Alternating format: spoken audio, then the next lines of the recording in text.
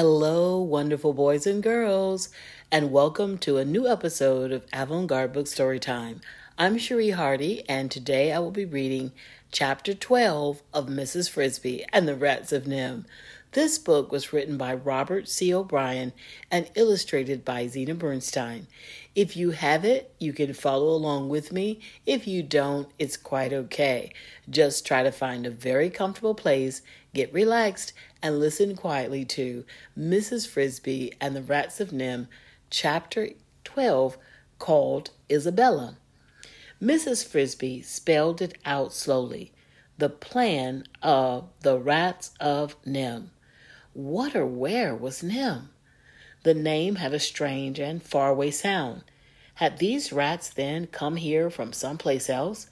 Did that explain why they had books and electric lights and wires and electric motor? Yet they had been here, or at least there had been rats here for as long as she could remember. Still, that was not very long. She wondered what other things they had. Suddenly, she had an almost overwhelming desire to look around, to see what was behind the other doors and down the other corridors. She went to the door, opened it, and looked out into the hall. It was entirely deserted and silent, except that when she listened carefully, she could hear a faint humming in the distance, as if something was running. Another motor? She started out into the hall and then changed her mind. Better not. Nicodemus had been friendly. They had all been friendly, but explicit. He had said she was to wait in the library. As she was not there to pry, but to get help, she went back into the library, closed the door, and sat on one of the benches. The books on the table were mostly paperbacks, small enough so that the rats could handle them easily enough, but too big for her. So she sat in the front of the blackboard and looked at it again. Beneath the title across the top, in neatly chalked handwriting, were columns of words and figures. Schedule. January. Group 1, 10 oats, 30 loads. Group 2, 10 wheat, 30 loads. Group 3, 10 corn, 20 loads. Group 4, miscellaneous seeds. The rest of the blackboard was filled with more rows of figures, each headed by the name of the month: February, March, April, May, and so on through July. At the bottom of a separate square was ruled off: plows, Arthur's Group 14, plow number 2, complete January 1st. Plow number 3, complete February 10th.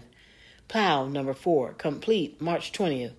Mrs. Frisby stared at all this, trying to make head or tail of it, but she could not. It was quite incomprehensible.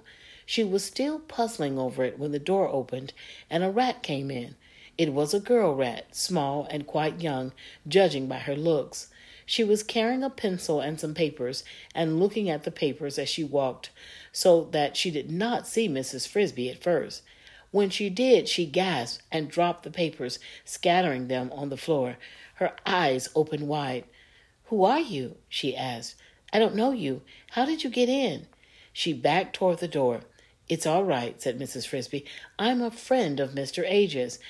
The rat was very young indeed, only a child. "But why are you in here? Who let you in?" "Nicodemus. He told me to wait here." The girl rat looked doubtful. "You might be a spy." "A spy? How could I be? A spy from where?" "I don't know, from outside. Maybe from NIMH." "I don't even know what NIMH is." "That's what you say." "But I don't. What is it?" asked Mrs. Frisby, feeling slightly annoyed. "It's a place," the girl rat, her alarm apparently subsiding, began picking up her scattered papers. "I'm supposed to be practicing my reading." "What kind of place?" "It's where we came from." "I don't know too much about it. I've never been there." "Well, how can you come from there if you've never been there? My father and mother did. I was born afterward. I think it's wow. It's white. Anyway, I know one thing. We don't want to go back. We don't want to get caught." So Mrs. Frisby thought, that sounds as if whatever NIMH was, the rats had escaped from it to come here. but she realized that she was not likely to get very clear information from such a child. Again, she hoped that Nicodemus would explain it. Did Nicodemus come from NIMH too? Yes. And Justin? Yes. You know Justin? Yes. I guess you're not a spy, said the girl rat. She sounded mildly disappointed. Then she added, irrelevantly, Justin's not married. She climbed on one of the benches and opened a book. He's the best one of all. He's not even afraid of dragon. She read in the book for perhaps 30 seconds, picked up her pencil, then put it down. I'm too young to get married. I suppose so, said Mrs. Frisby. For a while yet, but that won't last long. That's what my mother says. But it seems long, and Justin might marry someone else. Maybe not, said Mrs. Frisby, who could see beyond the tip of her nose. He's pretty young himself yet. What's your name? Isabella. It's a pretty name. It's all right, only my brother calls me Izzy. I don't like that. I don't wonder. Where's your brother? At the meeting. He's older. All the men are at the meeting, but my mother didn't go. The mothers don't always go. She's in the grain room packing grain. Packing grain? For the plan. She doesn't like the plan, though. The plan again. What's the plan? Why doesn't she like it? It's just the plan for where we're going to live and all that. She doesn't like it because she says it's too hard. No more electric lights, no more refrigerator, no more running water. But she isn't deserting or anything, not like Jenner. We didn't like Jenner. Who's Jenner? He was in the group, but he quit. Maybe he went back to NIMH. We don't know. Mrs. Frisby was gradually getting a picture of life in the rat colony, a somewhat confusing one because Isabella was a child, but nonetheless, certain things were apparent. They had a grain room, presumably for food storage.